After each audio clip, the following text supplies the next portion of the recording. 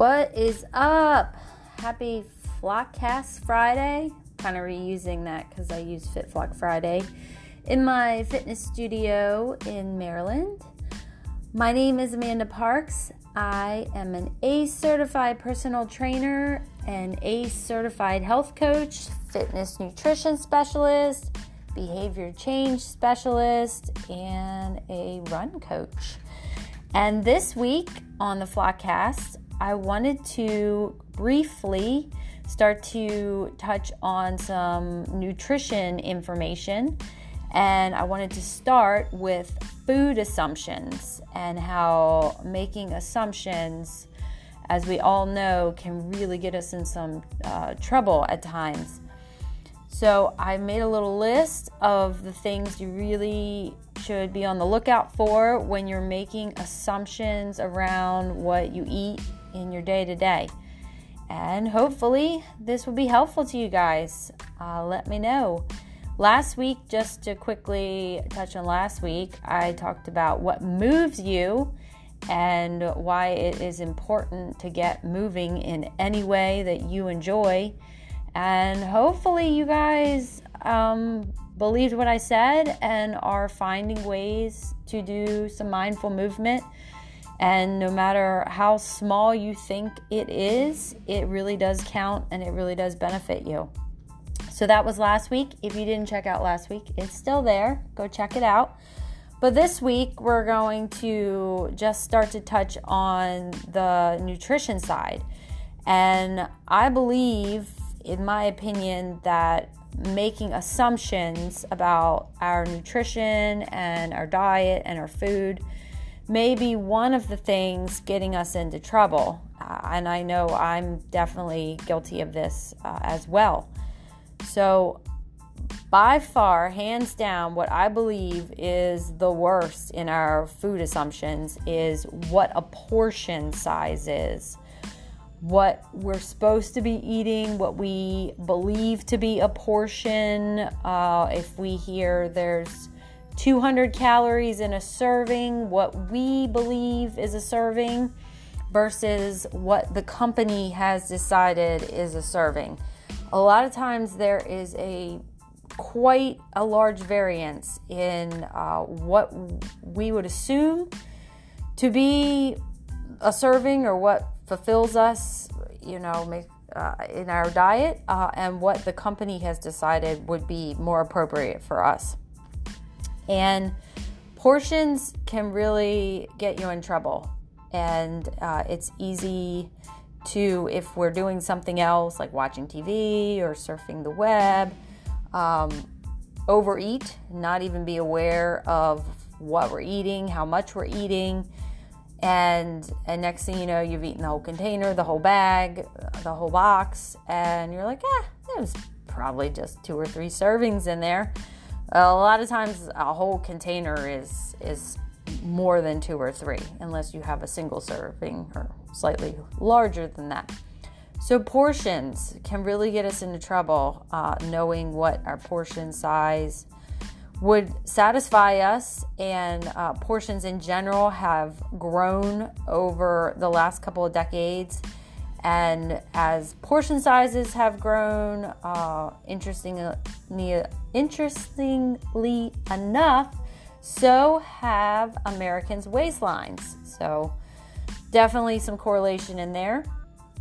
The next assumption is assuming we know the nutrition facts. We know, this is definitely low fat, or this is a high fat and I shouldn't eat this, or I've heard this has a lot of protein in it, or this doesn't have protein in it, or this product has too much sugar, or no sugar.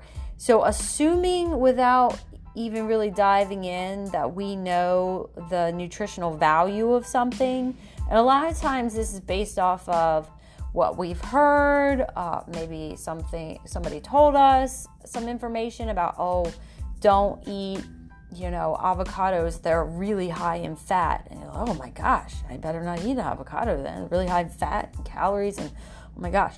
Well,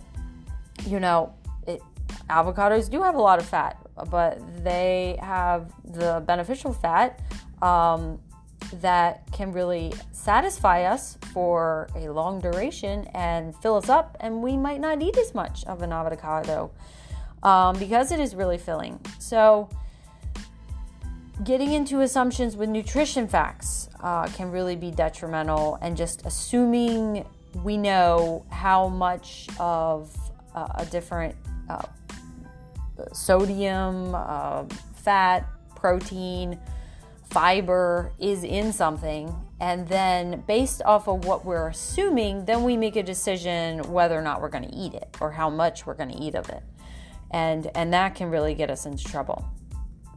The third assumption is, and I started to talk about this, is what we've heard, what we saw, something we saw on TV, something we saw on Facebook, Instagram, the internet in general, that was posted by like a social media influencer or a celebrity or something along that nature, that where they have absolutely no background. They are not a registered dietitian or nutritionist. They have no background, probably took no nutrition courses even in school at any point in time. And now they're being posted around as the expert in what you need to eat or not eat. And we buy into that. We believe it. Especially, I feel a lot of times with celebrities. If they're an athlete celebrity, we're like, wow, well, they play professional sports, so they definitely must know a lot about nutrition. Sometimes they do. But if that's not their wheelhouse, like, you know, they play a professional sport and that is really where their expertise lies, don't assume that they're also a nutrition expert just because they've made it far or they were in the Olympics or whatever. And don't assume what worked great for them is going to work great for you. So it's a bad assumption. The fourth, family. Somebody in the family is lactose intolerant, so you assume you must be lactose intolerant. Somebody's got a gluten sensitivity, so you assume you have a gluten sensitivity. Or everybody seems to have gluten sensitivity now, so if the whole world's gone gluten-free, then I assume I must not eat gluten either, because it says gluten is just terrible for us, so we should just avoid it. Maybe that's true. Maybe it's not. But making an assumption based off of family member or just the overall public around you is not always true for you. Even within our family, we're different genetic makeup. We're half our mom, half our dad, and sometimes if you've had the ancestry or the one of the others done, you'll find that there's like even more randomness going on. So just because our parents can or can't eat something doesn't mean it's going to work well for us, and so on.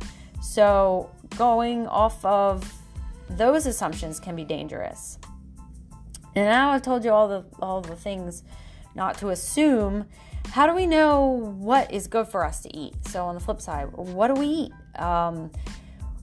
In my opinion, the best way to eat is, one, it's got to fit your lifestyle. A lot of times people come in and they're like, oh, keto's hot, intermittent fasting, this, that, and the other. I've heard this is the latest, greatest thing. It's going to make me lose all this weight and I got to do this. My first question is always, will this work with your life? Will this work with your life? Because if it won't work with your life, you're not going to be able to sustain it. And it's just going to be, you're stressing yourself out, trying to fit a square peg in a round hole. And if it doesn't work with your life, you're going to quit and you're not going to be able to do it. And then you're going to be frustrated and you're going to be back at square one. A lot of times if there's rapid weight loss, it leads to quitting, gaining the weight back, gaining more weight than the start, and just vicious cycle. And it's it hurts my heart to see people do that. I know I've been down that road myself, so I'm very empathetic to that. Everybody's looking for that magic bullet, but the magic bullet really is, what can you eat that's going to work with your lifestyle, that's going to get you the right nutrition to sustain you and give you what you need to feel your best and do your best and get you to your goals. And that's the magic bullet. But it doesn't usually come quick or easy. Kind of easy, but usually not quick. So being mindful as you choose your foods, what do you feel hungry for?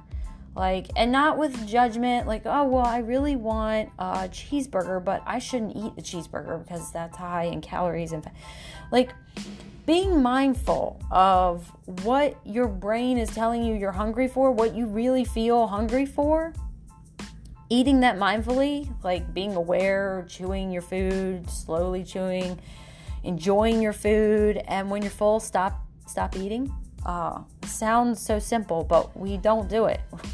We usually eat far beyond when we're full, because I don't know about you guys, but I was part of the Clean Plate Club growing up, and we were trained, you have to clean your plate. You have to eat all your food on your plate. And we've learned now that maybe, the intentions were always good with that, but it taught us to overeat, and it's hard to break those habits.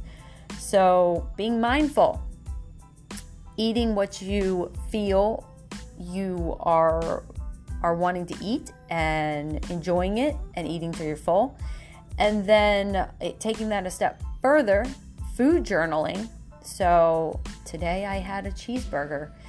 I only ate it till I was full and I had 3 bites left. And, I gave that to my husband and he enjoyed my last 3 bites. And I felt satisfied and good, and I slept well, and I was able to exercise the next day and feel great. Or on the flip side, I ate a cheeseburger, I felt bloated, I didn't sleep well, and my workout was off the next day. And this can be really, really beneficial. Becoming mindful of how foods make you feel, truly make you feel, without prejudging them, how you think they're going to make you feel, but how they truly make you feel.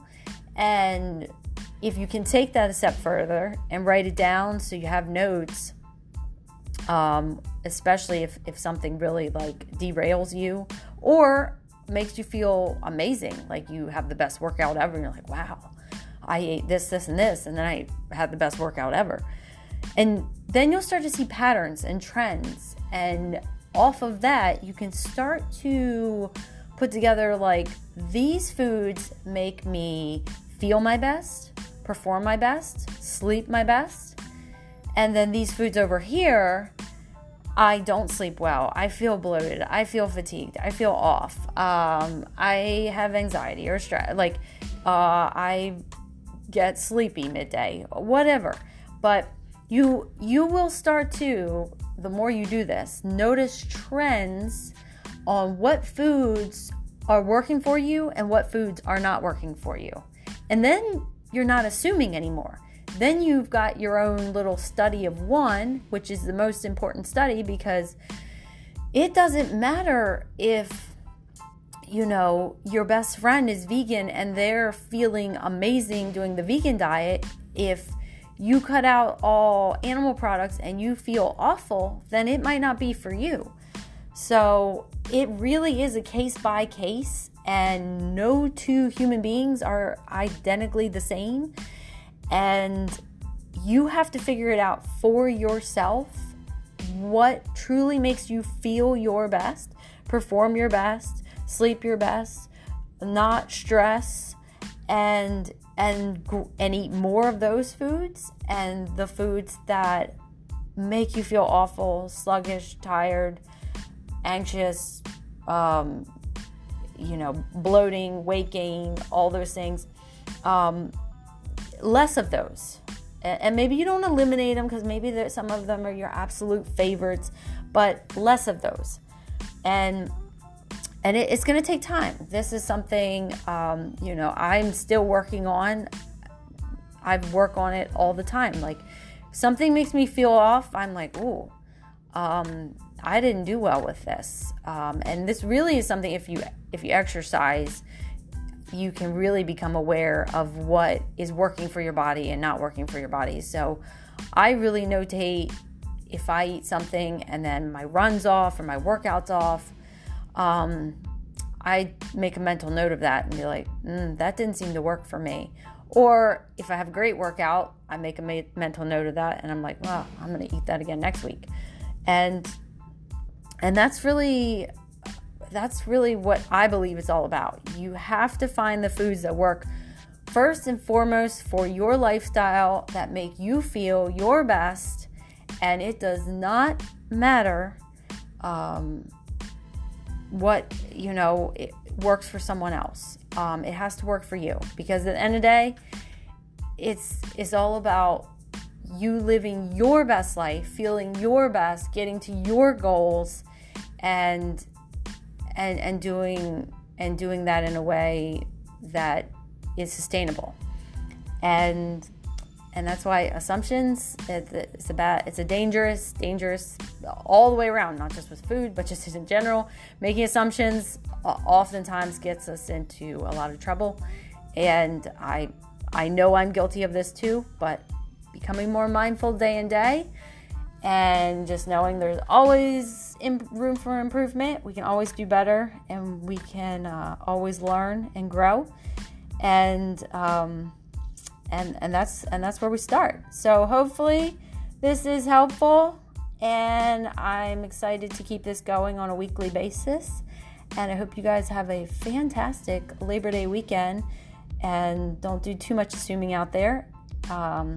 Eat well, move your body, and I will see you next time.